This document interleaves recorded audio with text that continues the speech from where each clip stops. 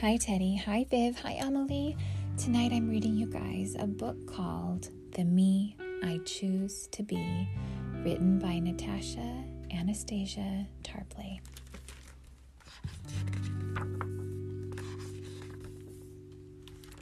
Some may think they know who I am, but here's what you must understand.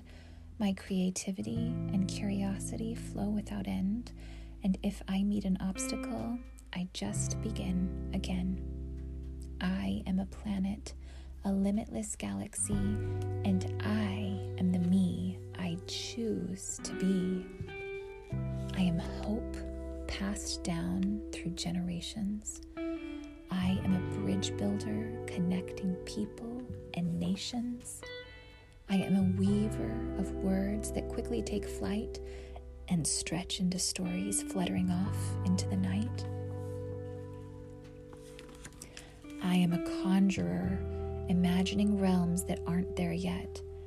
I am a maker, a creator, shaping a new world we all can share. My creativity and curiosity flow without end, and if I meet an obstacle, I just begin again. I am a planet, a limitless galaxy, and I am the me I choose to be. I am joyful as a bubbly, rushing river.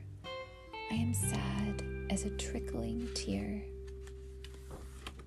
I am a tiny bird watching the world from afar. I am a friend who loves to be near. And there's something else about me, maybe harder to see. I am not that cool.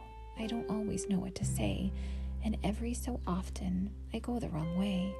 Sometimes it seems I have two left feet, but that just means I am a free spirit. I move to the rhythm of my own heartbeat.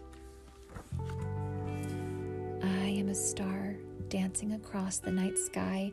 I am the night sky, unnoticed as stars fly by. It's hard not to care when people pretend you aren't there, but then I remember. My creativity and curiosity flow without end, and if I meet an obstacle, I just begin again. I am a planet, a limitless galaxy, and I am the me I choose to be. I am a superhero, yet unnamed. I am laughter that falls like rain, making room for joy to grow. I am a gardener, planting dreams the world will know.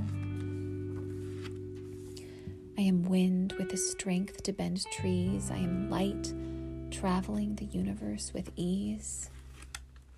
I am the winding road to a fantastic adventure. I am a home where love lives at the center. I am all these things and more you see, because I am the me I choose to be. The end. I really like this book, you guys. It's really beautifully written, and I wish you could see the pictures. The pictures have these beautiful kids that are holding up different metaphors to what it's describing. And they're talking about the things that they're interested in and who they choose to be. And we all get to choose who we want to be. Isn't that amazing? I love you guys very much. I hope you're having a wonderful rest.